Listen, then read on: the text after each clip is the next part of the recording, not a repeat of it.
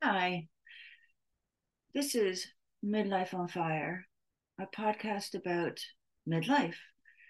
And I'm CK Love.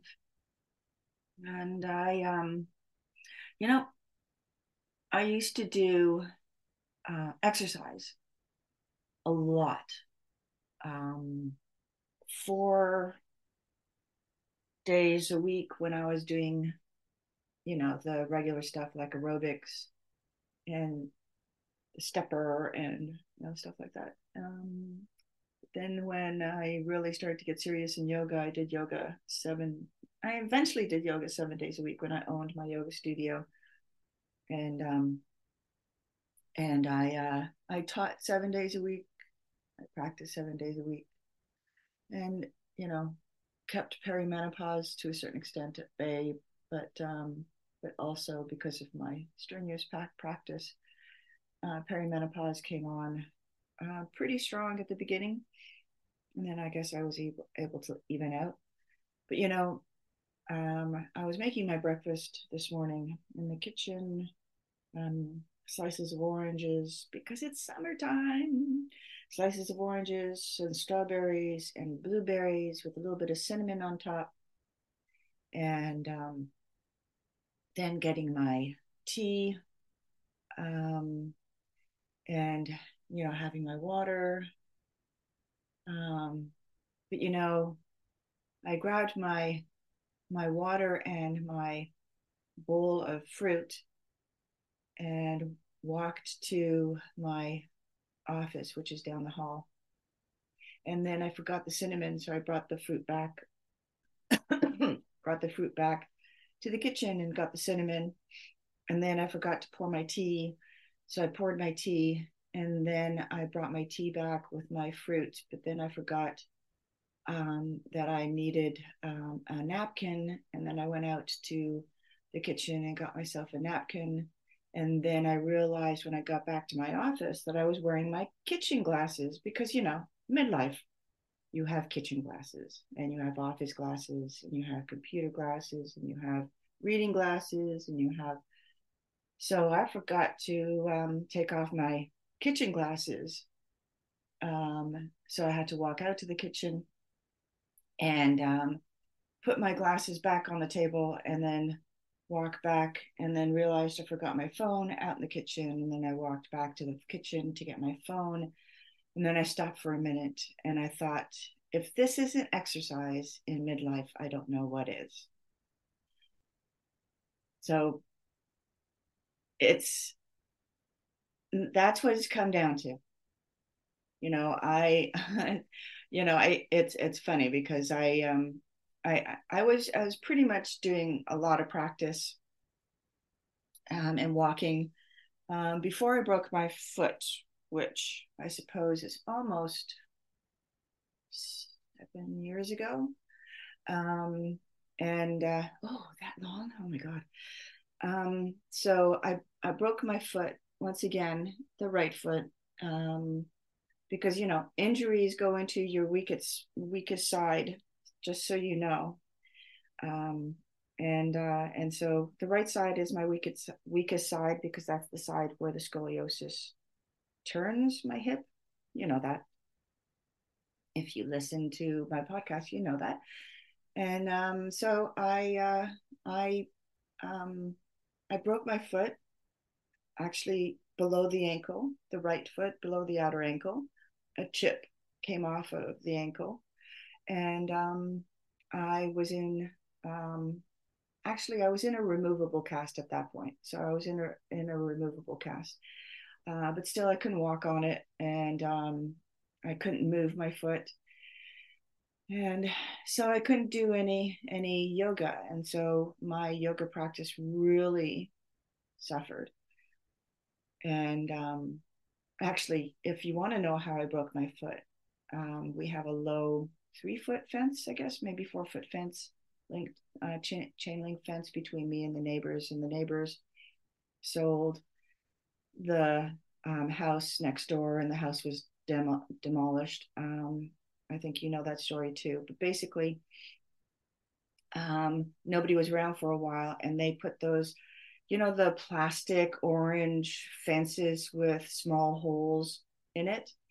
Well, a couple of birds actually got caught in the small holes. And so I jumped the fence and went over and freed the birds, and then swore at the people who did that. And then on my way back, when I was on top of the fence with my 1 foot, and I was looking to jump, our lawn at that point um, is a little bit divoted. It's uneven. It has a slight slope to it, and it's uneven. And I hesitated to jump, and then of course when I did, you heard the crack. I mean, you just did. So yeah. So my practice suffered, and I went down from doing an hour and a half practice to not doing any at all at first. And then when I could start moving my foot around, I did a lot of floor work. I mean, lying on the floor and putting my legs up into the air, because putting your legs up into the air, whether it's against the wall or just up in the air as you're lying flat on the floor, is really good to get the blood down away from, the feet, of course, and the legs. Just because we're always standing and we're always dangling our legs. So it's good to turn that upside down a bit. So, so for the longest time, when I was doing stuff on the floor after, I rehabilitated the foot and the feet, because you work both feet at the same time, never do more on one side than the other, just because you want to keep it balanced. I mean, simple as that.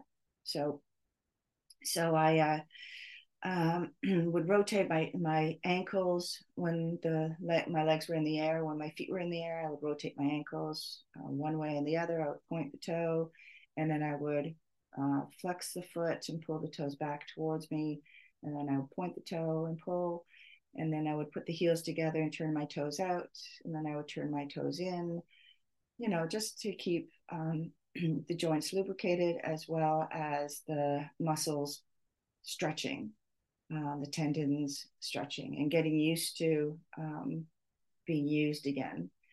So yeah, so after that, when I did my practice, it was difficult to do standing postures, just because when you turn your foot a certain angle that you have to in some standing postures, it felt like I was really straining the ankle. And so I tended to favor that a bit until I felt secure enough that I wouldn't separate the chip from the bone again. And then, yeah, so it suffered. So, walking back and forth from the kitchen um, is quite exciting, I must say. And that's it. That's all I want to talk about. These days I don't know if there's anything to talk about. Midlife is midlife, and I did my shoot, and there were lessons learned, and one thing that's really great about it is that I went out to do it, one, and that I think that I got all my shots too. I mean, I don't know if it's like, woohoo, I did it. I think that getting used to the idea that that's what I do every now and then, and it not being any more of a big deal than when I wake up every morning and sit at my desk. I think that, not being surprised. That's the lesson in midlife. Not being surprised at the things that you're actually doing. Not being excited, and I mean, you can get excited about making film, and you could get excited about finishing a story or a screenplay, a writing project, or finishing something else. But think I think what I like is that the more I live my life these days, the more unsurprising it is to me that I can do stuff. And I think the reason why is because I have settled into my own being and settled into uh, who who I am as a human being and how I express myself, and not making any apologies for anything that I do, that even I say. Um, and and it being, absolutely natural and feeling absolutely natural, that you're not going against anything, any fiber of your being. I mean, when you're going to go against anything that feels wrong to you. So I mean, feels things that feel sort of aberrant to what your behavior would be. And that's, I don't know about you folks, but I was brought up to do things that didn't feel great to me. And so whether that was in how I expressed myself as a girl or a woman, or how I expressed myself as a daughter or a friend, or especially a daughter. I mean, my family was not a safe place for me. So expressing myself as a human being for my own survival, um, I think that those things are aberrant to most human beings when you act out of um, defensiveness and you act out of reacting. So I mean, basically, your actions become reactions as opposed to responses. And so when I turned midlife, all of a sudden something inside me just cracked. And I don't know if it's for every woman, but I don't have any kids, so it wasn't that it was the empty nest. And I wasn't in well, I was in a relationship. I was married at the time, and so I did leave, and so on. That's a story in itself, but we're good friends. It was actually good for us to do, and everything turned out really well between us. And so I knew that, but it wasn't about relationship. It was about myself and how um, I didn't know who I was in um, in the grand scheme of things, because I was told who I was for the longest time, and I was acted and reacted to that in ways that, which is our neuroses, right? Our neuroses are about our responses to things, or our reactions rather to things, because of some trauma somewhere else. So I wanted to be able to get to know the person I always knew was inside me. You know, I wanted to get to know the person I always knew was the spirit and the soul of me, and my psyche. And so I needed to go full force into therapy and meditation. Yoga came a little bit later than that, and I became a therapist and a yoga teacher and meditation teacher. Um, and and I know what it takes to get there from wherever someone's at. Um, so that's what you know what was during the shoots. Yeah, that's what I was talking about, right? That's what I was talking about. During the shoots, everything that I did in my spiritual work and my psyche work, my heart work, um, informed me during the shoot. Um, and yeah, I was talking about not being surprised at the things that I do in midlife, because these are the things that I've wanted to do in one form or another all my life, and the expression of which I couldn't enact because I had a limited childhood. Um, I had no avenue. Um, when you're surrounded by people who do things that speak to you, you eventually do them. And when you're surrounded by, excuse me, oh, I was choking there for a minute. When you're surrounded by people who tell you that you can't, you shouldn't, you don't know how to, you're not smart enough. Um, when you're surrounded by people like that when you're growing up, you don't know what capacity you have. You only have dreams, right?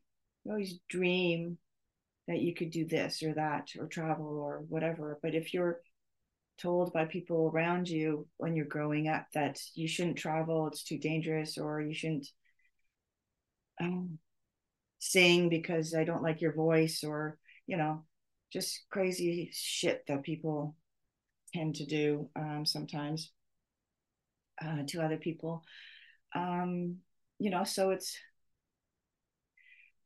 I had to go into the therapeutic world and not find not find a way to do that stuff, but find the silence um, in the way of silencing the voices, and to listen to what it was that I wanted to do, or I needed to do, or I was compelled to do, or the kind of person that I wanted to be. And that part is easy, you know, because it comes all of a sudden, there's a shift in your psyche, and you don't know when it happened, but something happens that all of a sudden there's a flow.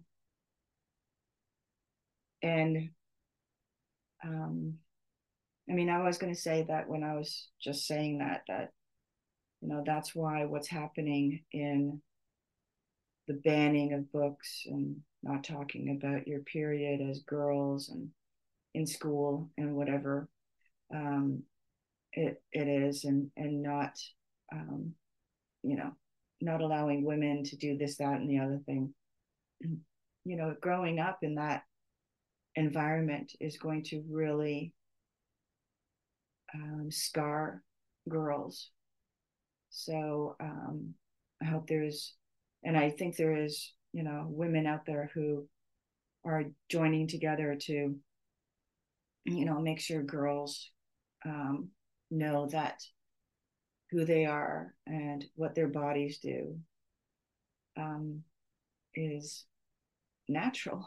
I mean, how can you as a natural human being be wrong? That's why I didn't like the church, and I didn't like obviously the patriarchal system that we're in. Don't like it, because it's ridiculous. And when you go through, the therapy stuff and whatever, you realize that most of the stuff you're told is ridiculous. And that when women find their core, their ground, their flow, that's why we can be so powerful, because we find our hearts, and not the sentimental heart. I never talk about the sentimental heart. I always talk about the big heart, the heart that can encompass everything into an understanding that everyone has the right to be here and to be valued and to be loved, and are worthy of the perks of living in our society. And we could do it. We could do it if there was a different system going on. And I don't think that the population, the citizenry, I don't think they're responsible for it. I think, you know, the target must be the few who are hoarding power, control, and money, and who are making decisions that pretty much are ruining our lives. So I think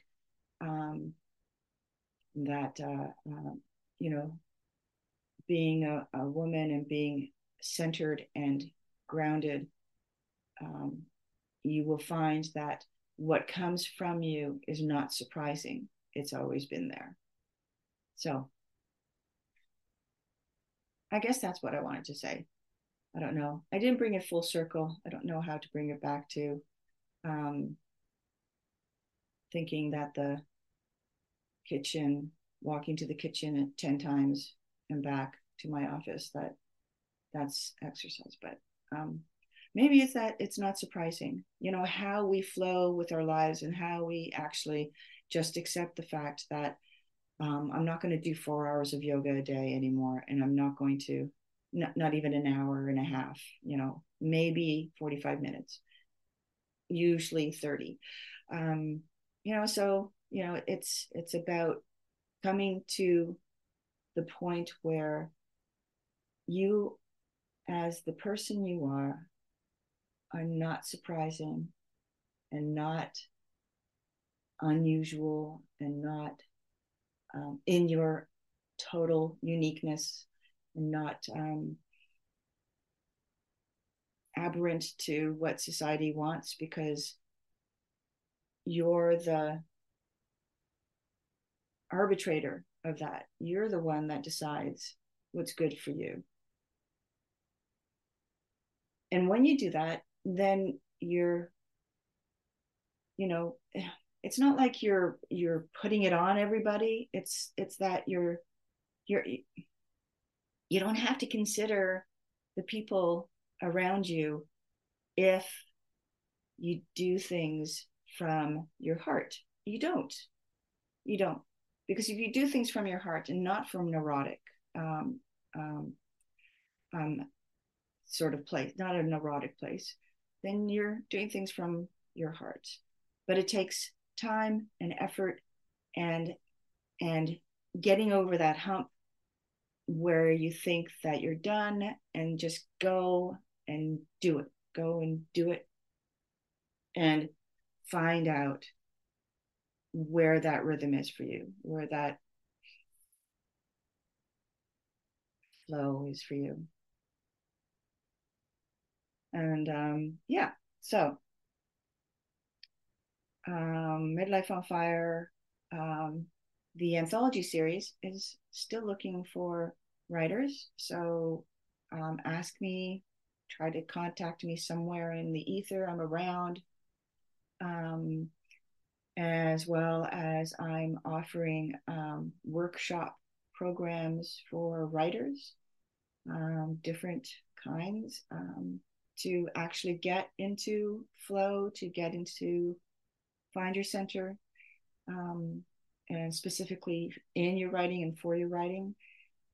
And yeah, thank you for listening. Thank you for listening to someone who thought they had nothing to say. Okay, go out and be a badass. And yeah, talk to you soon. Bye for now. Now I'm electric, I feel